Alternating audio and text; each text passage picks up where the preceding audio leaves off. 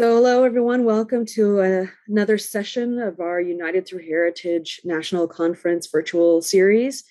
Today, we are talking about something that I can't remember we've ever talked about in the community, which is the role and how and the evolution of Portuguese professional associations. And we have a stellar panel for you today.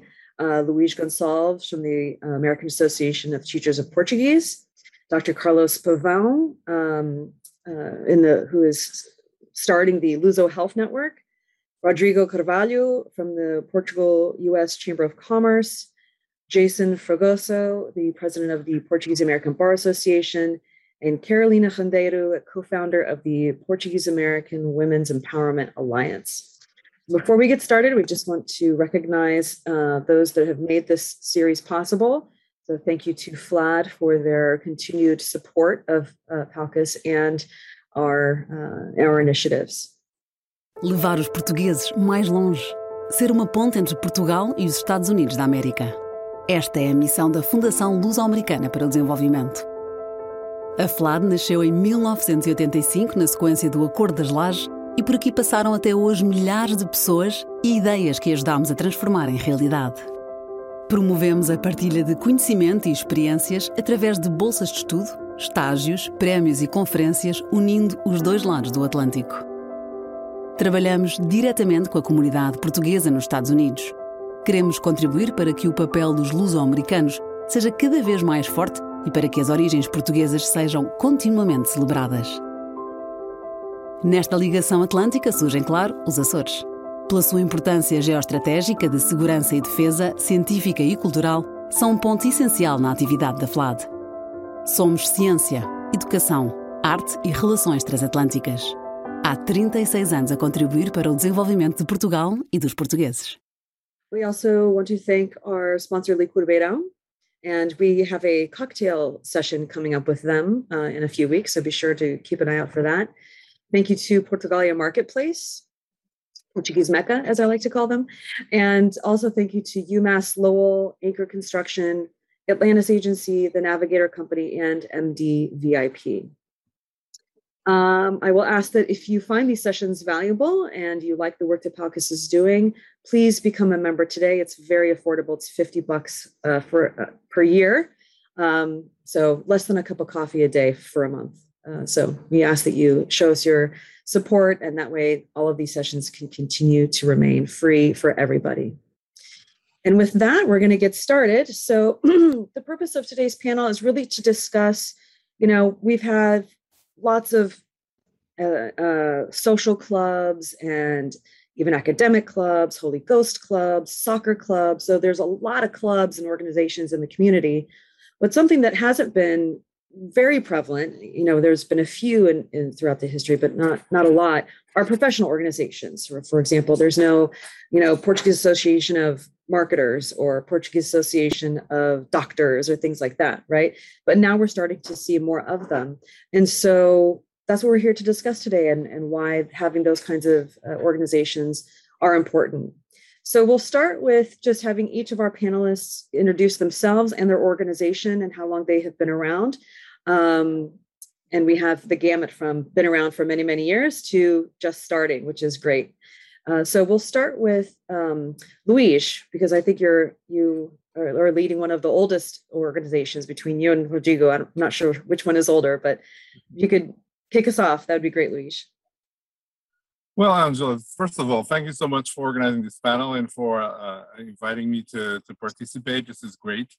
It's so nice and refreshing to see the Portuguese community with so much energy and this kind of dynamics, taking advantage of the new technology and communication and information technologies available to do this. I'm here because I'm the president of the American Organization of Teachers of Portuguese that started in 2007. It is a professional organization, or an organization for the profession of teaching Portuguese in the United States. Our organization works to better the work of these professionals, to have a major impact in the quality of the classes and of the work done with students, both heritage speakers in our community schools all the way through secondary and high school in higher education.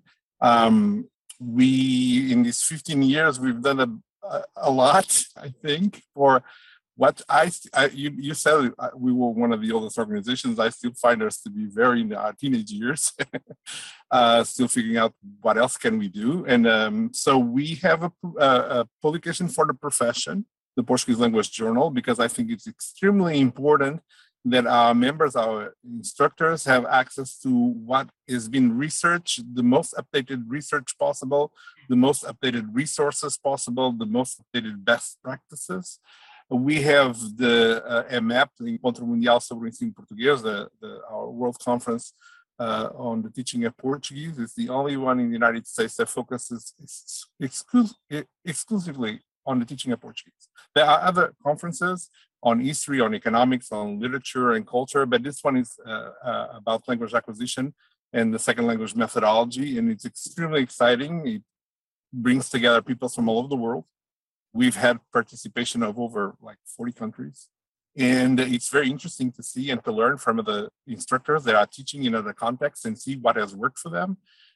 When we have when there are difficulties or obstacles, what has worked to surpass that. And I know that you guys had a panel about how to start a program. That's fantastic. That's exactly one of the things that we need to start discussing, because it is possible, especially where the Portuguese community is present, it is possible to use that presence to do a lot of things. And the rest, we do a lot of competition, grants, about best practices and resources that are designed to raise the profile of the Portuguese programs within the institutions where they are, because one of the things that we all struggle with is recruitment of students. So if we can raise the profile, we'll be a lot more effective. So the OATP fosters kind of an international dialogue on the teaching of Portuguese. We have a lot of students that are Spanish speakers. So we speak to colleagues from Argentina and Spain and Mexico. What do you do? How do you get them to speak as fast as possible? We have English speakers, so we talk a lot with our colleagues in Canada and in England.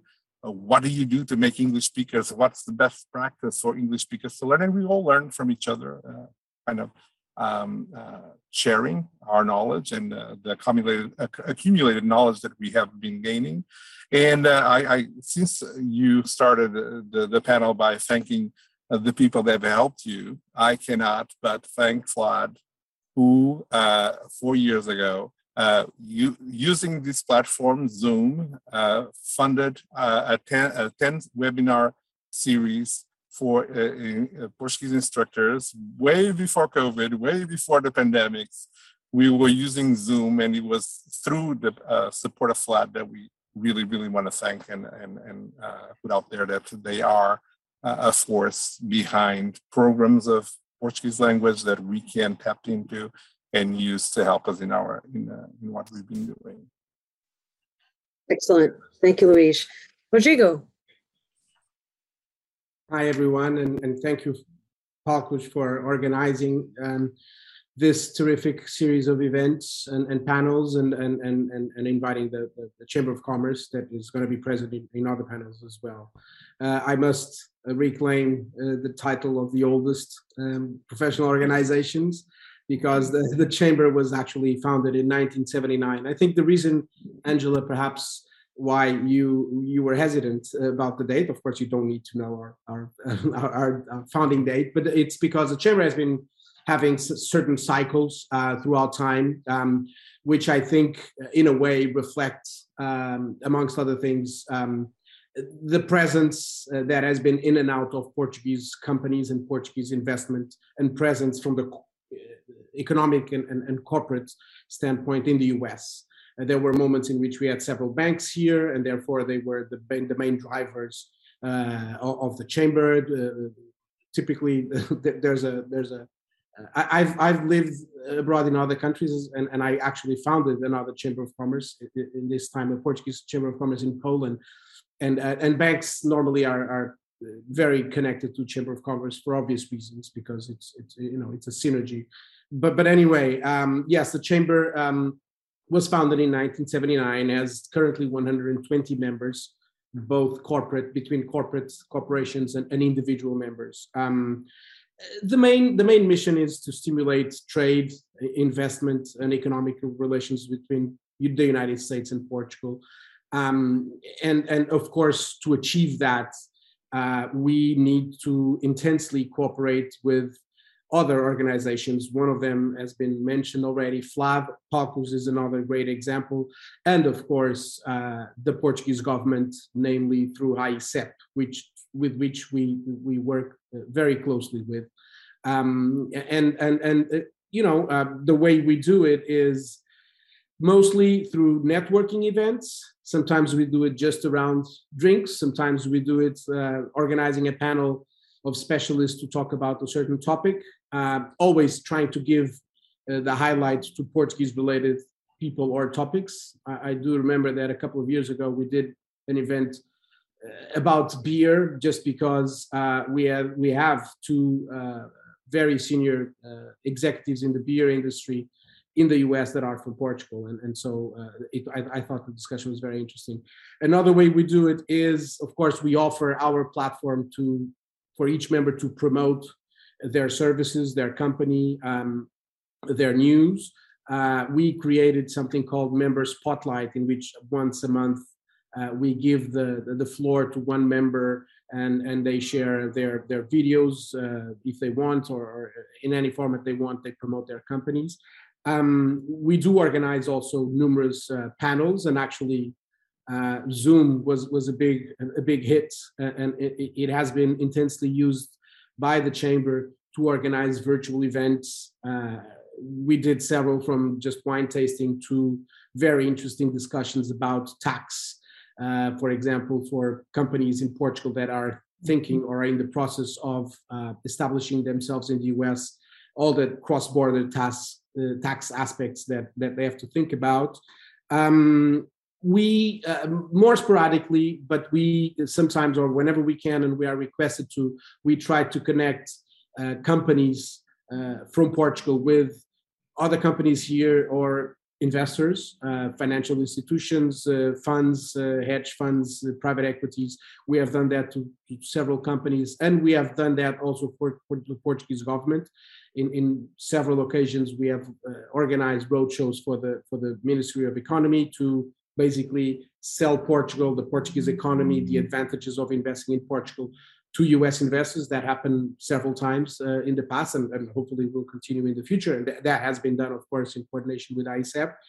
And lastly, we also have an anchor event, which is the Gala, which we organize once a year, in which, amongst other things, we honor members and Portuguese companies that have excelled in the US.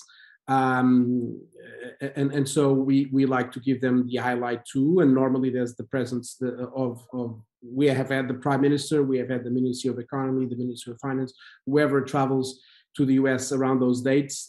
We also have them speaking to a broader audience about Portugal and the Portuguese economy.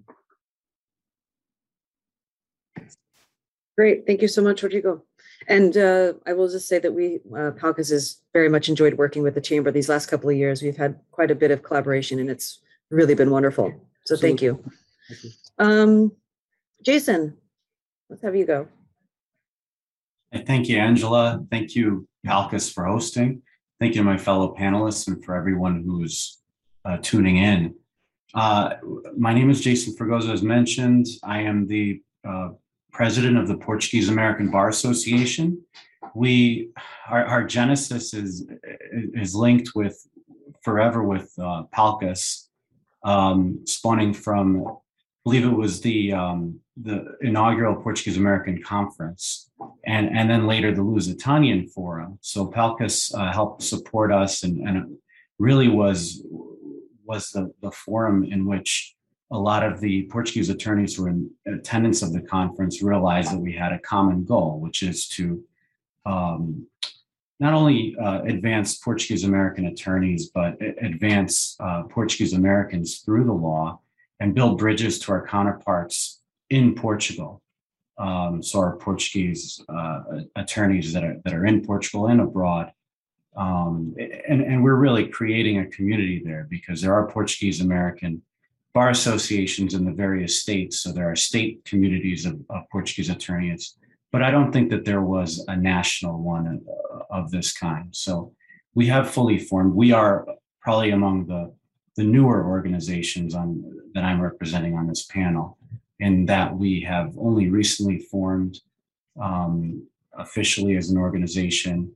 And we are just now about to launch some of our first both educational and social events through Zoom now, because of, I think, which Zoom was mentioned before, as an alternative communication and meeting platform now that we have the pandemic. But it likely was going to be one of the technologies that we would have leveraged irrespective of the pandemic, just because of the disparate location of our members.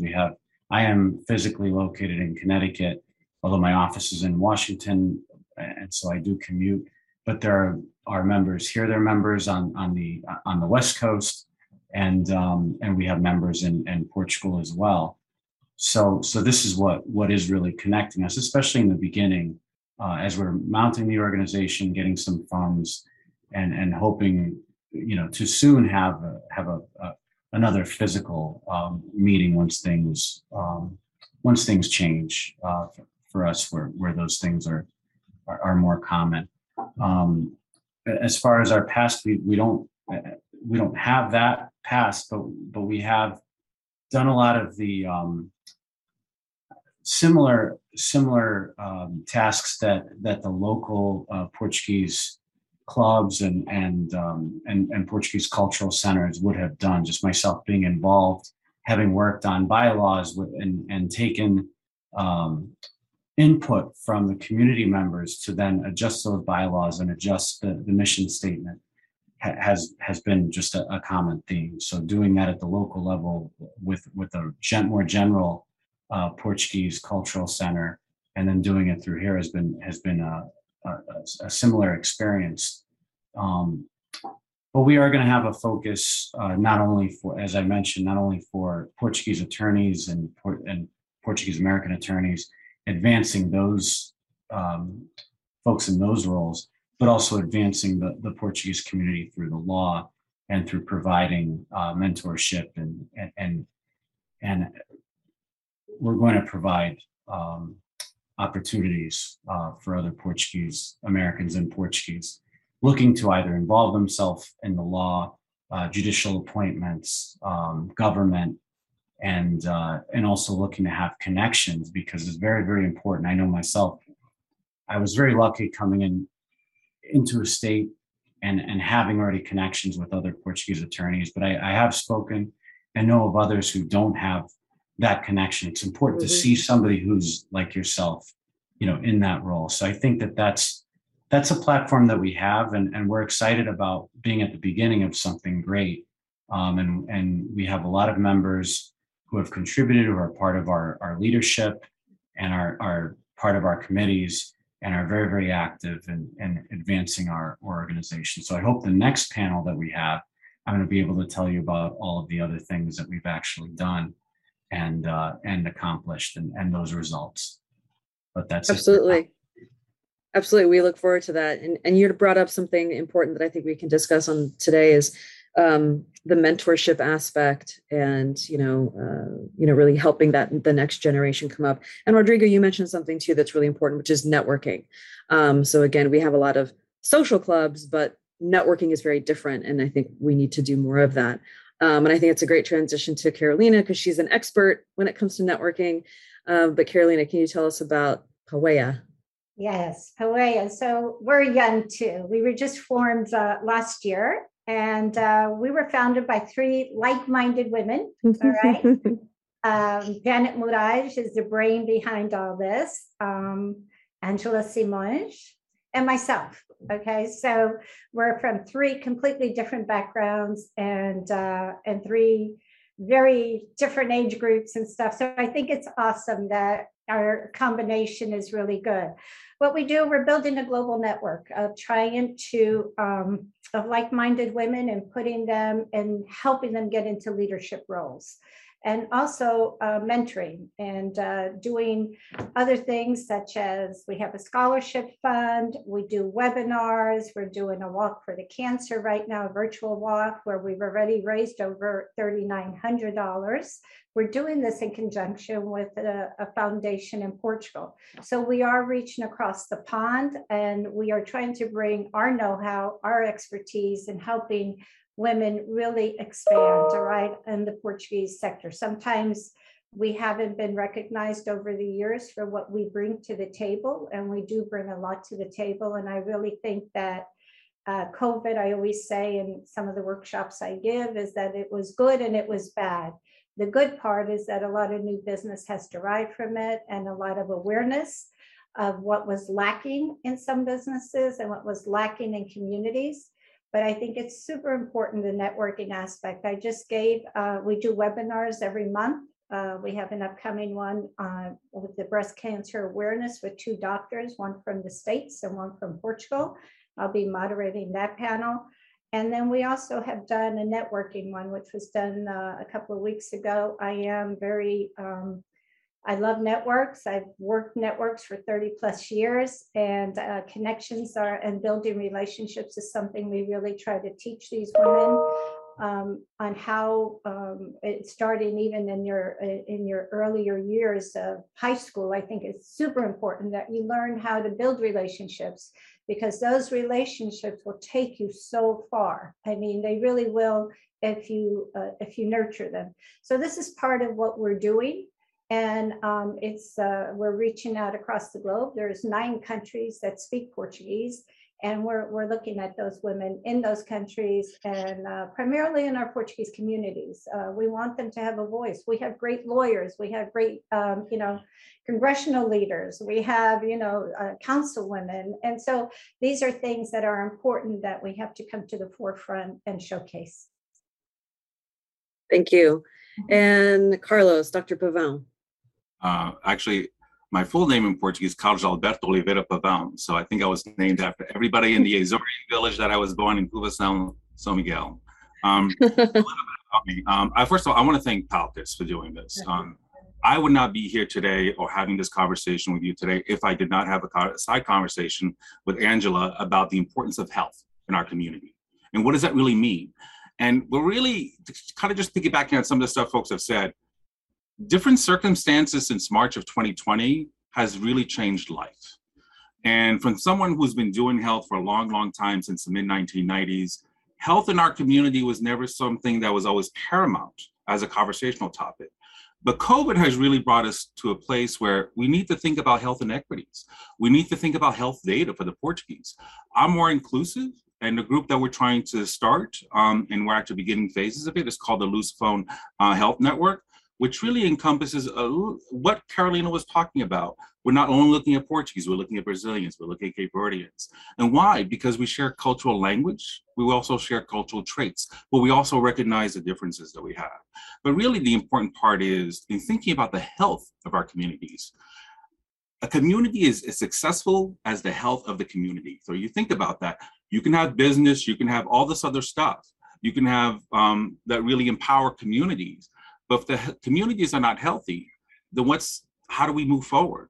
But more importantly, we need to ask these deeper questions. And these questions are, what is the diabetes rate for Portuguese Americans? You talked about cancer. Is it an issue or is it not an issue? So I've been working quietly since the 1990s. I actually interned when I was a senior. I think it was a senior. I can't remember anything before COVID, but I think it was a senior at Brandeis. I was actually interning at SPAL and COPA before they merged to create MAPS, which is the Massachusetts Alliance of Portuguese Speakers. And my first job was at the Portuguese Youth Cultural Organization in Fall River. That's where I was raised. Mm-hmm. And I saw how health is facilitated. I saw the struggles, but I also saw how health is really a multidisciplinary factor in getting to educate the community. So I really had a varied career. I'm actually now a professor at Georgia State University School of Public Health. Here, this is my 5th year. And for the first time ever, I said, you know what, Carlos, you're not going to be doing the HIV, the substance abuse, the mental health stuff that you've been doing quietly on your own with other populations. You're going to focus on your community for the first time. I should say communities, because I also focus on Brazilians. And I think it's important for us to look at health. The mentorship part, all this other stuff that's being brought up, the networking part, this is all who we are. Because guess what I was doing last year quietly? I was working with the University of Minho before there was COVID on looking at developing a pilot project, looking at dementia, the early onset of dementia, piloting it there, and then culturally adapting it here for Portuguese Americans. Then COVID hit. You know, working with the University of the Azores on some other stuff. The point is this: we need to learn from our kindred, relatives across the pond, but we also need to be innovative here. And we need to culturally adapt it here. A Portuguese American, while we share a lot of cultural traits to, let's say, Portugal or the Azores, I'm just as a foreigner there that sometimes that people think I'm a foreigner here because I wasn't born here. So I think we need to recognize that the health of our community is important. I'm trying to think what else. This conversation that we had with Angela was myself and someone else, Lisa Medeiros from the board of directors at PALCUS. So we're working quietly. We're trying to set up this network. I've had interested calls. Yesterday, I was talking to someone, I think it was Tuesday morning, talking to someone from South Florida who's Portuguese American, who is a nutritionist. There is an interest here. We just don't have a forum and a platform to share ideas and how to move forward. And what does it really mean to share best practices? I just want to end on a couple things. One of the concerns that I have is the health of our community is a chaotic tapestry of data. We have data, we don't have data. So the way the Portuguese are sort of classified when it comes to health data doesn't necessarily tell us what the health inequities are here in the US. I'm actually writing a book now, and one of the chapters will be Portuguese Americans. The way we're collecting data, and I'm not trying to get too ahead of what we need to be talking about today, is a problem. Brazilians, there's more data there. Cape Verdeans, guess what? There's like this much. And the question is, how do we move forward? How do we work as communities across, different communities here in the US, but how do we move forward? How do we actually mentor the next generation? I'm lucky enough, this is my second or third career. I'm okay. But the question is, emerging leaders, I had a student, believe it or not, I want to share this and I'm going to let us speak. I had a student who was at a university just south of Atlanta, who's Portuguese American, reach out to me in undergrad because he wanted to write a paper about Portuguese Americans. And I talked to him, I said, I'm sorry, but you can only do so much. Mm-hmm. And that's not the conversation we should be having. We should be having, yes, this is what you can do, and this is where the data is, and this is how you need to move forward. Because right there and right then, what you're doing is extinguishing someone's passion and light. And that's wrong. That's wrong. And I can go into more specifics about data. I can go more specifics about health inequities, because how we're portrayed in the published literature is indirectly stigmatizing our population. For example, and I want to end on this. My students always say I talk too much. If we only publish on mental health of Portuguese Americans, what do we do for the Portuguese American population? That's their only health disparity. Is that who we are? Is that who we are? And I think that's a profound question that we need to ask ourselves. How do we diversify our research? How do we engage our Portuguese communities in clinical research? How do we start changing the way we collect data?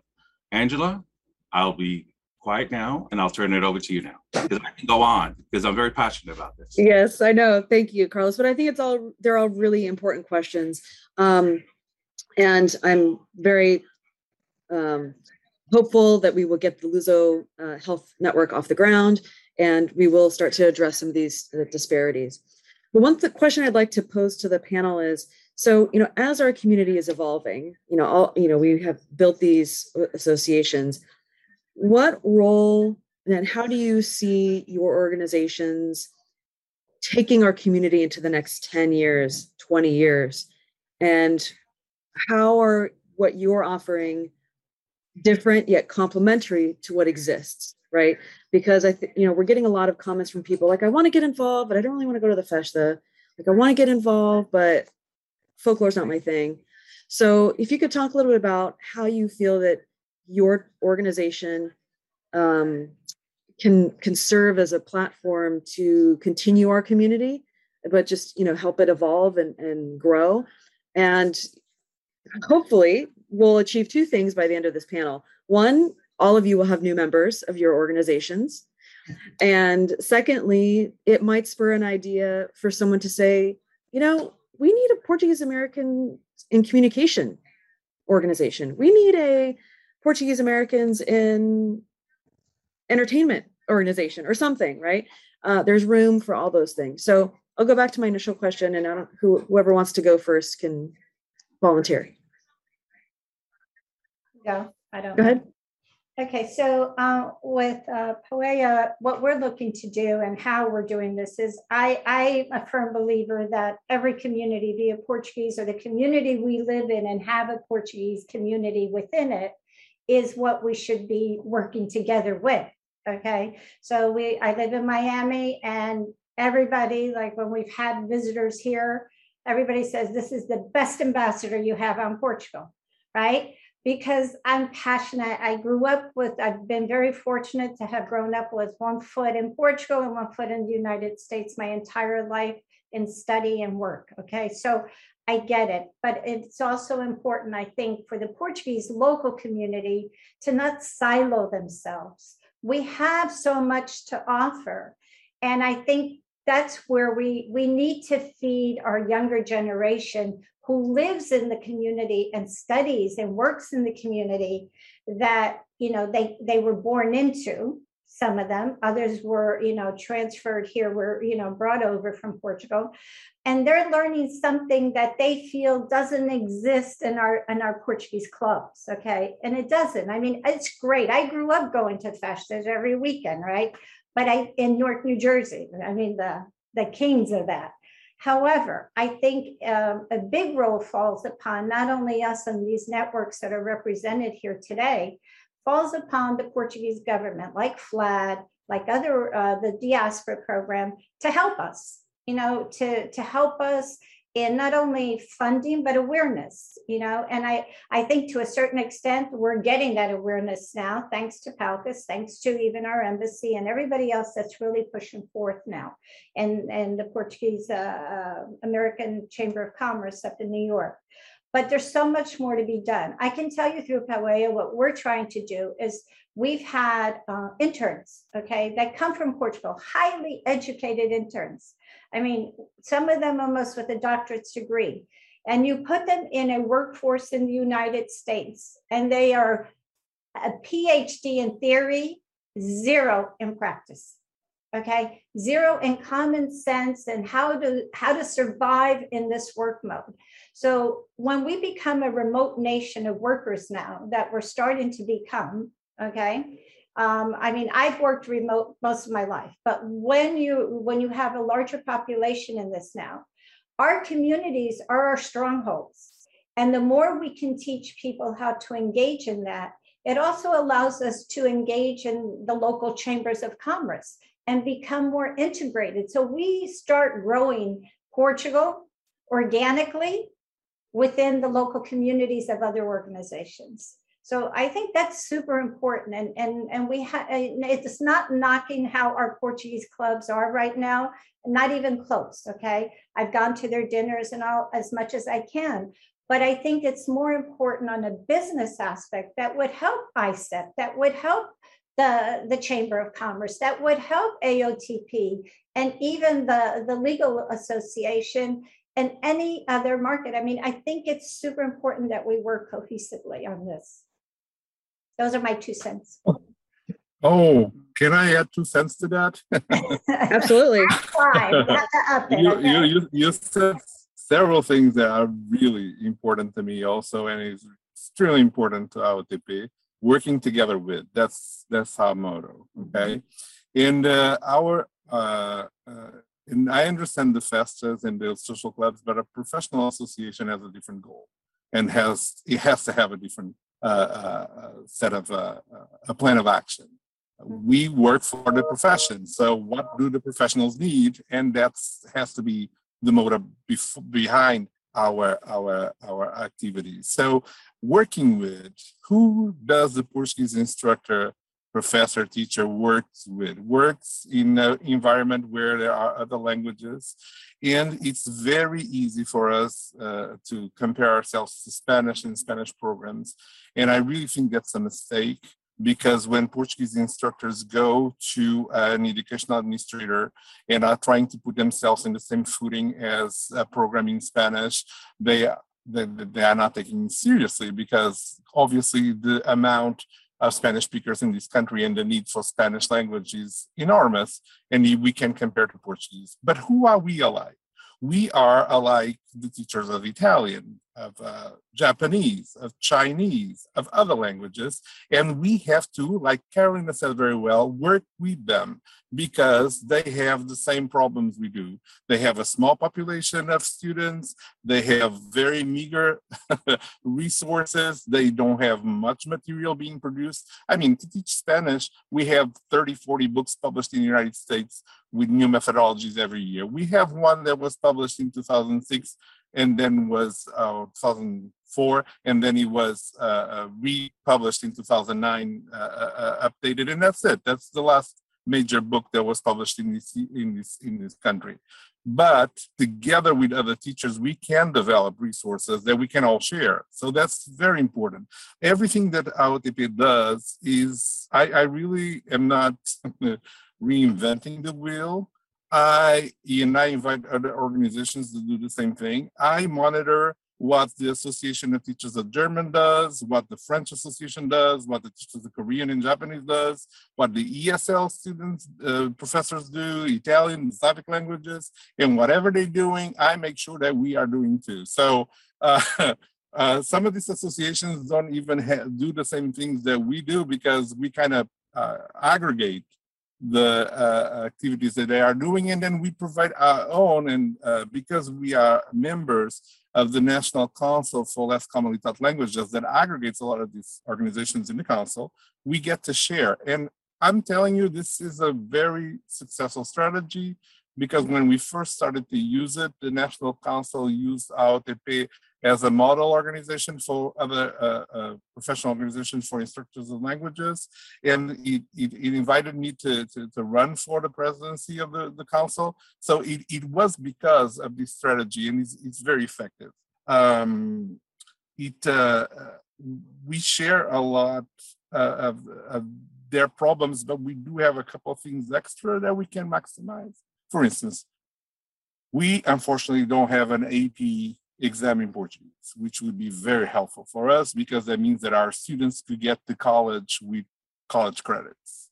And the college does not seem open to the idea of starting an AP in Portuguese at all. All right. Well, we do have the NUAL that the same college has established as an exam for students of Portuguese that can, if they are successful in that exam, they can ask the university to recognize their college credits. We have to promote this. Every community school has to promote this. Why? Because I know that we can go to the parents of our kids and say, listen, you need to teach them Portuguese because they need to be able to speak to their grandparents. Or we know that bilingual students have much higher levels of self-esteem, have much higher grades in math, in biology, in chemistry, in physics. They excel more than monolinguals in all aspects of academics. They have a much higher salaries on average than monolinguals, all that. But if you can also, on top of that, say, in a community school, listen, you need to send your kids here to this little community school to teach them Portuguese, because when they go to college, they get college credits, which means a huge savings in tuition that can be used to acquire another skill set. They can, instead of going to college, which is something that pains me a lot, is to see Portuguese heritage kids spending $10,000, $15,000, $20,000 in tuition to learn Portuguese, where they should have learned at home and in the community schools. It's their birthright to have access to their ancestors' language. And I always tell parents, what could you do with $10,000, $15,000, $20,000? why are you spending this in college when you could spend a couple bucks in a community school, teach them during the critical period, which is up to 10, 12 years old, when they are they become complete bilinguals.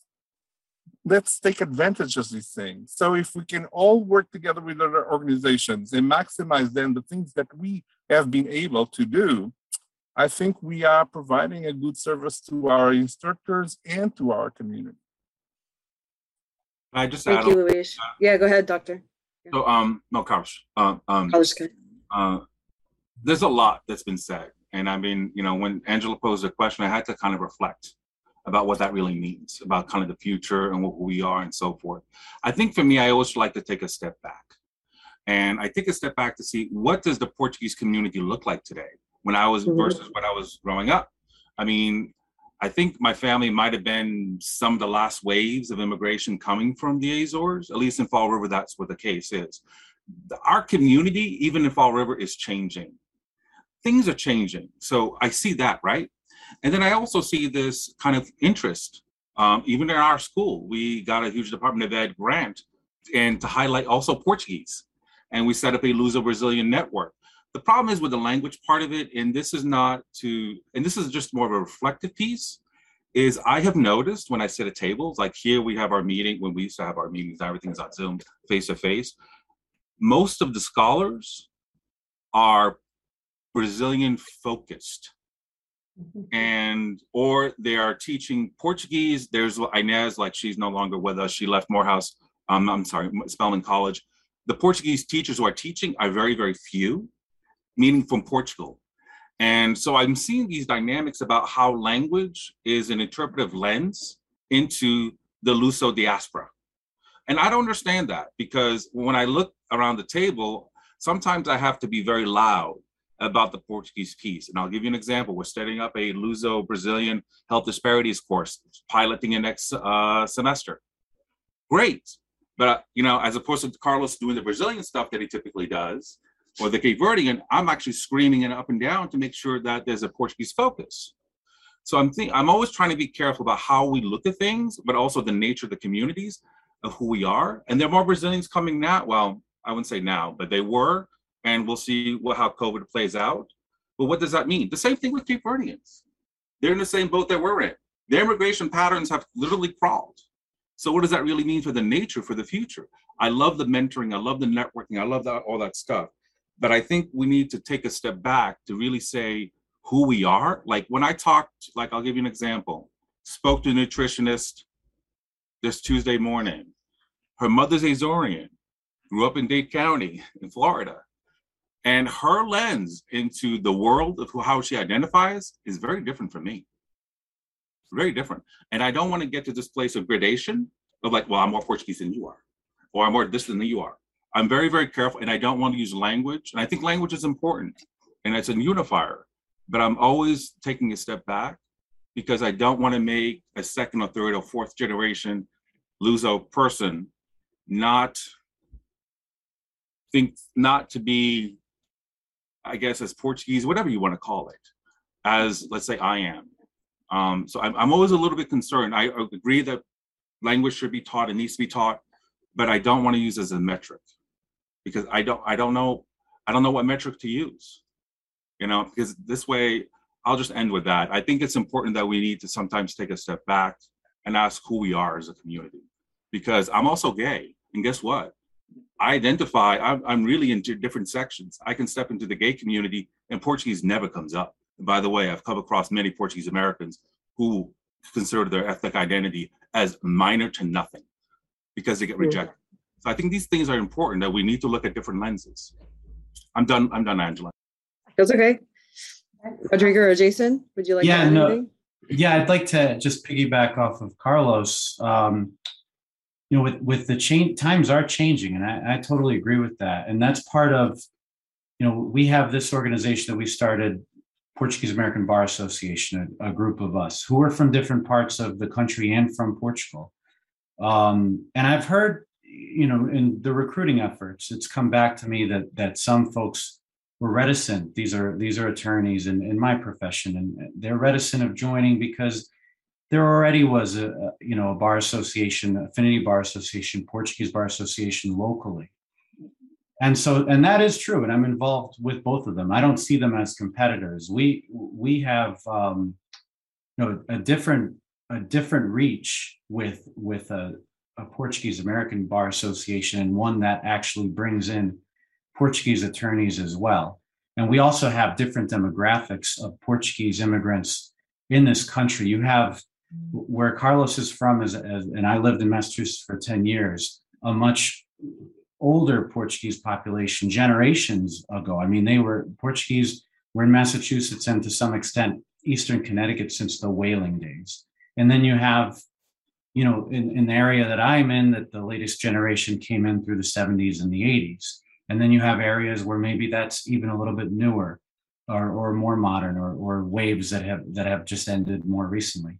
And so we're touching on and bringing in members from the first generation, like myself, my wife, who was born in Portugal and studied, and we have members who are already in the third generation as being here, and maybe don't have that exposure to the language.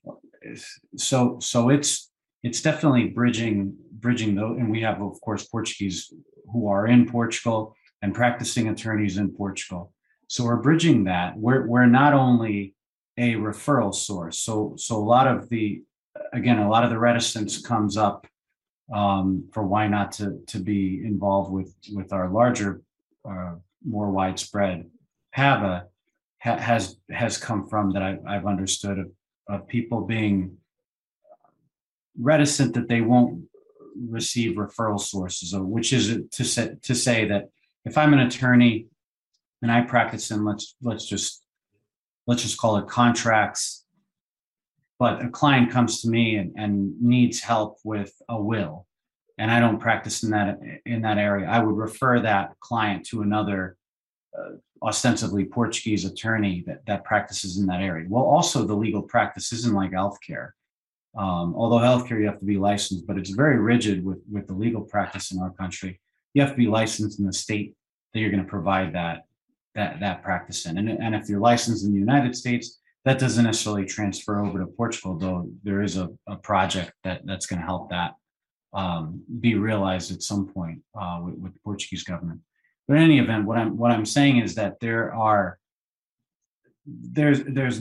we are going to, and we're looking to help with referrals in PABA, but we're not going to be as effective as just a state organization would be for providing these referral resources. We are, I think, focusing on the community, creating a larger community of Portuguese Americans. There are some Portuguese, we have members who are in Kansas who don't have a community nearby, and then providing those mentorship opportunities. The legal profession is a good profession to get into, but you have to see yourself.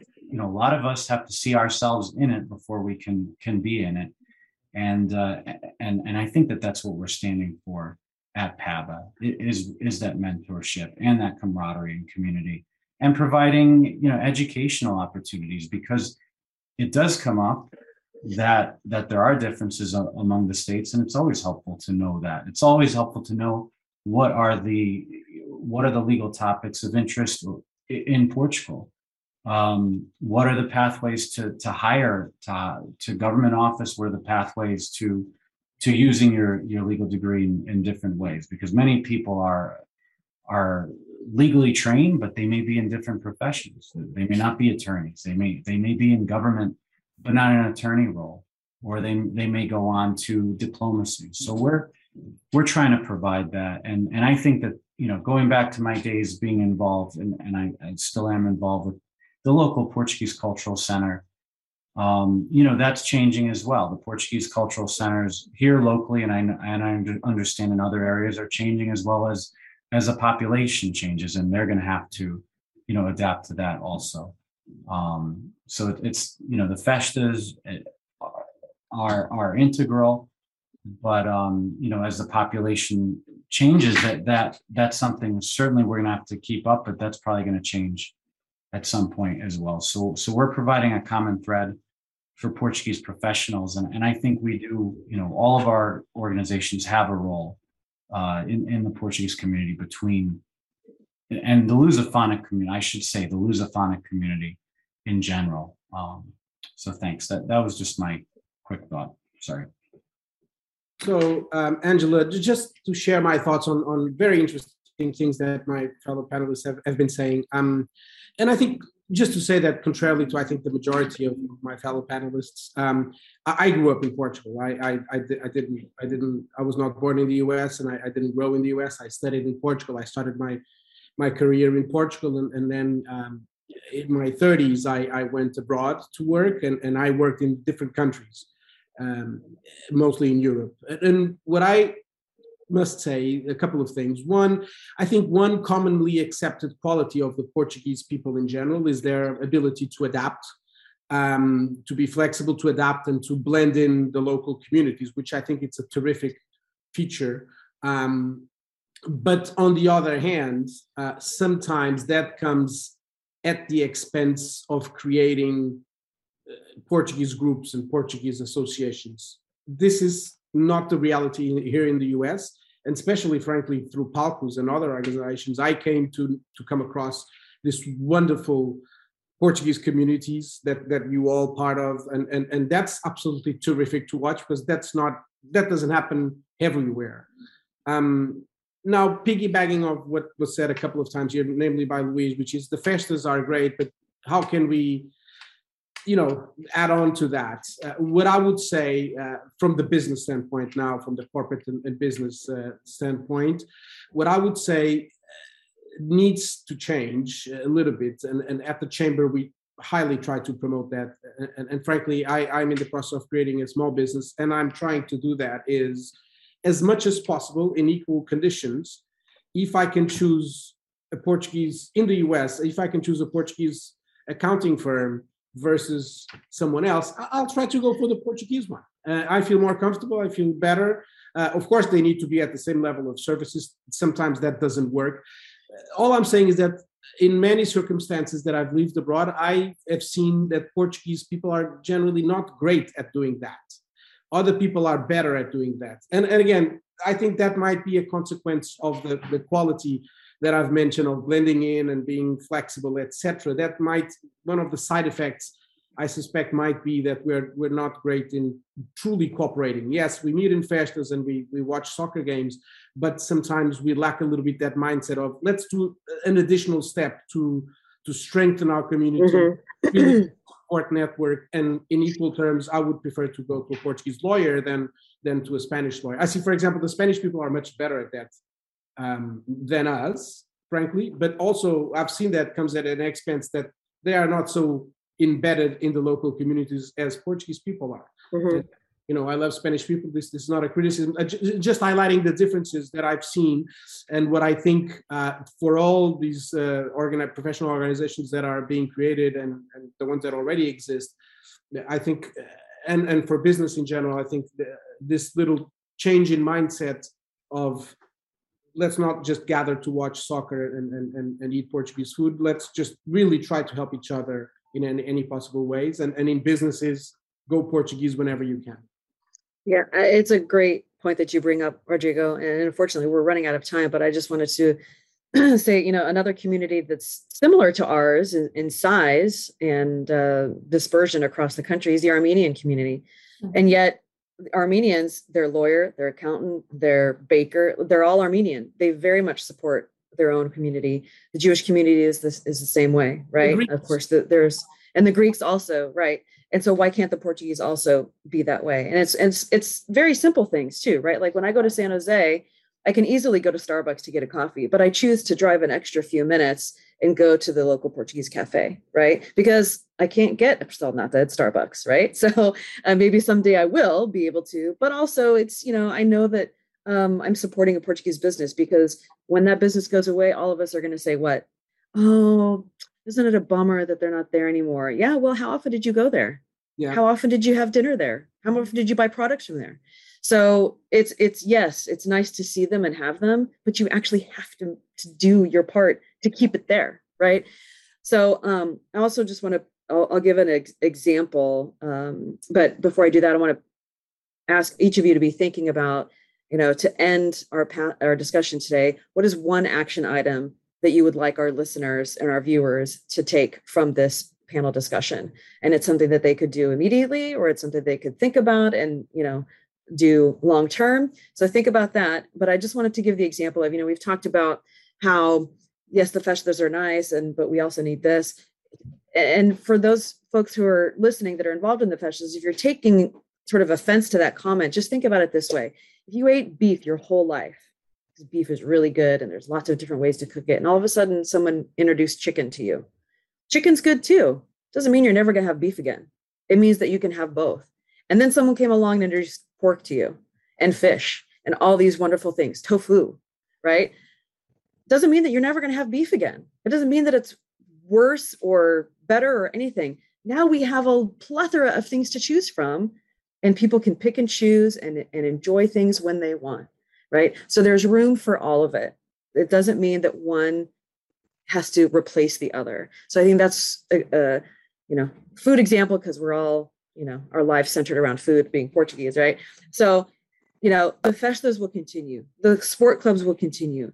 And we can have these professional associations that help to further the careers of the younger generations, provide mentorship, make sure that there's the health data that we need, and any other aspect of the community. So just really trying to get people to open their minds and embrace the whole picture, rather than being so, it's been this way for 100 years. We have to keep it like this, right? So, all right. So we just have a few minutes left. So we're going to go around the table and your one action item for our viewers. So we'll start with Carolina. Portugal has been on the forefront for the past 7 years. We should use it to our advantage, market our businesses with the local communities of the community you live in. And also, I can't go without saying, gentlemen on this call, give your daughters or your wives the opportunity to be members of PAWEA. We need everyone. And I think we have very low membership rates, and I think you will not be disappointed. Those that are teaching, please put our word out there. Would love to do a program for your group. So just let us know, but work and capitalize on the popularity of Portugal right now. As Honorary Consul of Portugal, I get daily calls on how can we do a D7 visa to go live in Portugal. These are Americans. Okay, so it's our job to get the word out in our local communities. Thank you. And it's been a pleasure being on here with all of you. So thank you very much. Carlos. I think for me, it's, and I'm reflecting on what was said, is there is conversations I've had with many academics about the lack of Portuguese in higher ed going to college. And I think that's a piece, and I wish we had more time to discuss, and that's separate and apart. But I think what I worry from a health perspective is the interpretive lens about what is Portuguese or not Portuguese, and not just look it through a Brazilian lens and superimplant that on us. And that's what I struggle with, because they just assume language, they just assume a lot of different things. While there are similarities, I think the action step moving forward is just be really loud and be like, what I'm trying to do is just create a footprint when there is no footprint at times, and find those who are like-minded. I want folks to join. I want to thank PALCUS. This is amazing. I really think we just should be doing this a lot more often with specific topics. But Angela, I'm not going to suggest anything. I'm not like that. I'll leave my Portuguese at home. Go ahead. Luis. Well, this was interesting. When it comes to ethnic identity is very complex. It has many aspects, many articulations, and there is not one articulation that defines the whole, ever. So you can be Catholic and be Portuguese, and you can be not Catholic and be Portuguese. You can speak Portuguese and be Portuguese. You cannot speak Portuguese and be Portuguese. You can be white or not white and be Portuguese. You can be straight or not. There's not one articulation that makes us Portuguese. It's a combination of lots of things. So I agree with Carlos. Portuguese language should not be the metrics of the belonging, because first of all, who are we to tell other people if they belong or not? They are the ones who tell us. But language is more than one articulation, and one aspect of identification is a skill set, and that's what I want to focus on. Not that is a way to belonging, but it's a skill set that we should be giving our students, because we need, in our kids in particular, because we need to prepare them to the global market.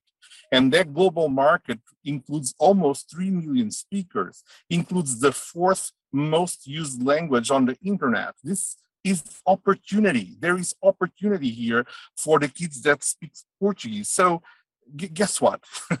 If we don't teach Portuguese to our kids, they don't have access to these opportunities. And you know who does?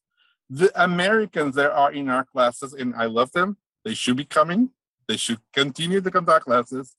But they are the ones who are trying to be bilingual, and they're going to occupy these positions that are key in the relationship between the United States and all the Portuguese communities around the world and in the United States.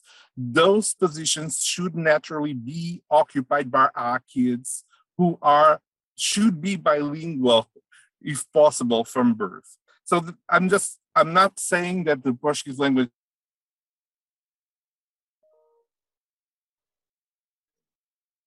Did we lose Luis?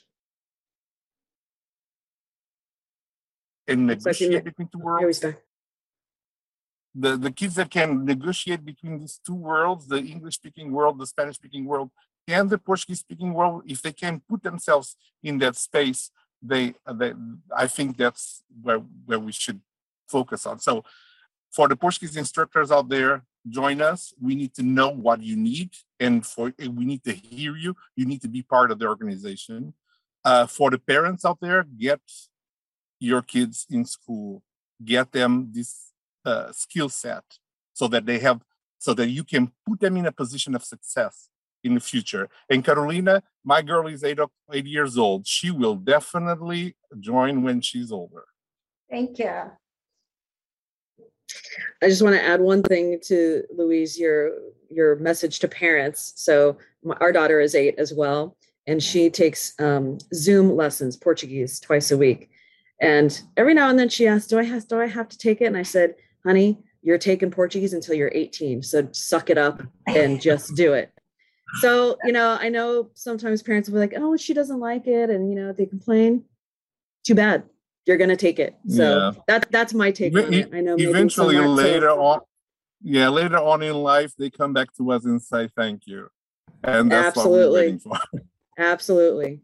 And that what a sweet thank you that will be at the time. All right, Rodrigo. First of all, I want the contact for those Portuguese Zoom lessons. My daughter is turning 6.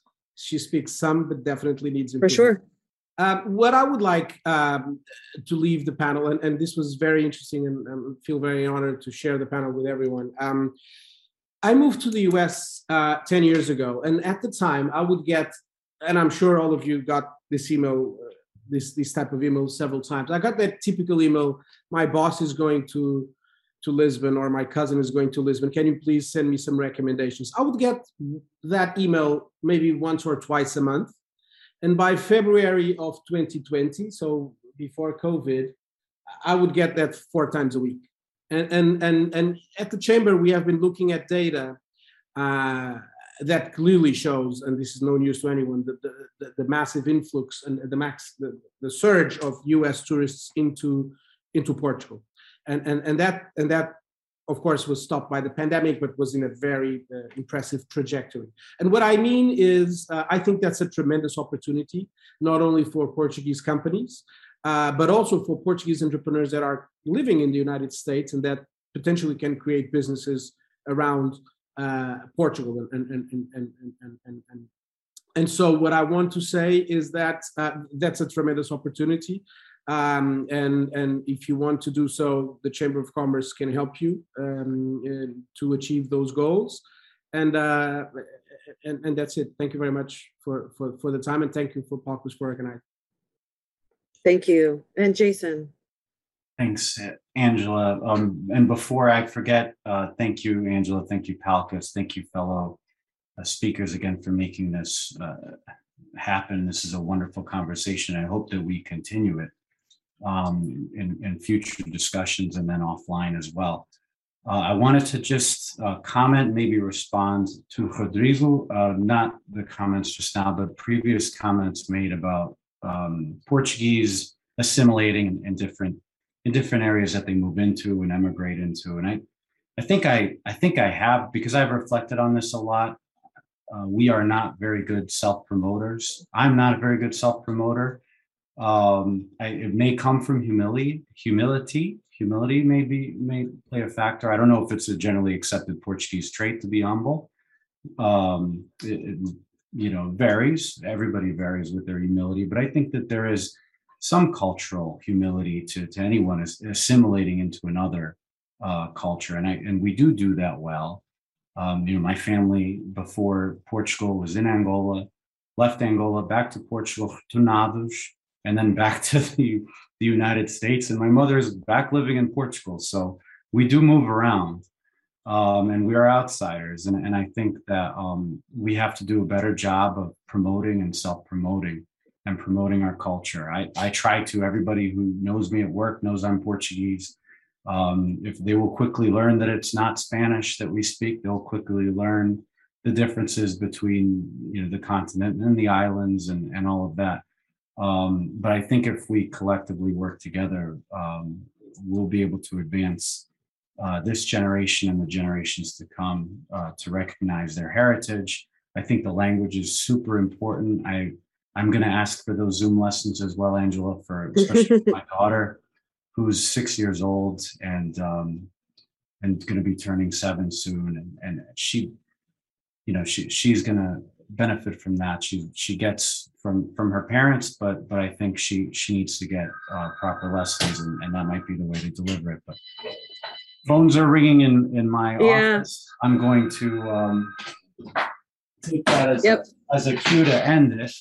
End it there. So I appreciate you having me, and thanks again. And also, if you know anyone who's an attorney or interested in becoming an attorney, have them reach out to me about possibly joining PABO or just knowing more about what it's about. Thank you. Thank you, Jason. Well, I'll give a quick plug for our. Go ahead. I know you want to stand, but can I say something, because this is sure. A little project of mine that I'm going to repeat this until I die. Jason just said something that is so important to me, this concept of being humble. And in Portuguese culture, we really, really, really dislike hubris. So we pass on to our kids this: you have to be humble all the time. And in education in particular, but I'm assuming that this affects all of you in your professional lives, we tend to minimize the good things we do. And the American educational administrator does not understand that. So I see professors and teachers doing wonderful work. And I see administrators going up to them and saying, this is a great event. What a great work you did. And they answer with, oh, I was just doing my job. And we diminish what we do. And we don't take the opportunity to connect to other more important things. And the American administrator does not understand that. What we need to start doing is, thank you. I actually have another project I wanted to talk to you about if you have the funding. And just connect our success to other success and not diminish what we do, because we do great work. And I'm sure in all these associations, you have members that do great work. And then when they talk to their bosses, they diminish and they try to be humble, like we are in our community, but out there does not work, particularly, at least in my experience with educational administrators. So just be proud and say thank you, instead of saying, I was just doing my job. Point well made, Luis. So we've had multiple people ask for the Zoom. I'm going to give a plug to our teacher. Her name is Sandra Lee Carapinha. She's on Facebook, and she actually has a YouTube channel called Learn European Portuguese, I believe. She's based in Los Angeles.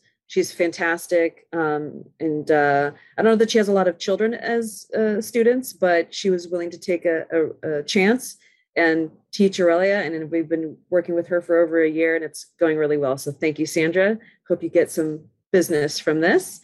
I'll also do a plug for PALCUS. So, if you found this panel discussion valuable and it's getting you thinking and you like some of the things that we're doing, again, as I mentioned in the beginning, please consider becoming a member. It's very affordable, but it actually helps us much more than you will ever realize. So you can just join very easily at our website, www.palcus.org. And with that, we're going to wrap. Thank you so much for such a wonderful conversation. I have a feeling that we're going to be continuing this conversation in another panel discussion in a few months. Carlos, looking forward to getting the Luso Health Network off the ground. And everybody, thank you so much and wish you the best of luck. We look forward to continued collaboration with all of your organizations. Thank you. Thank you very much. Thank you very much. Ciao. Have a wonderful rest of your day. All righty. Bye-bye. Guys.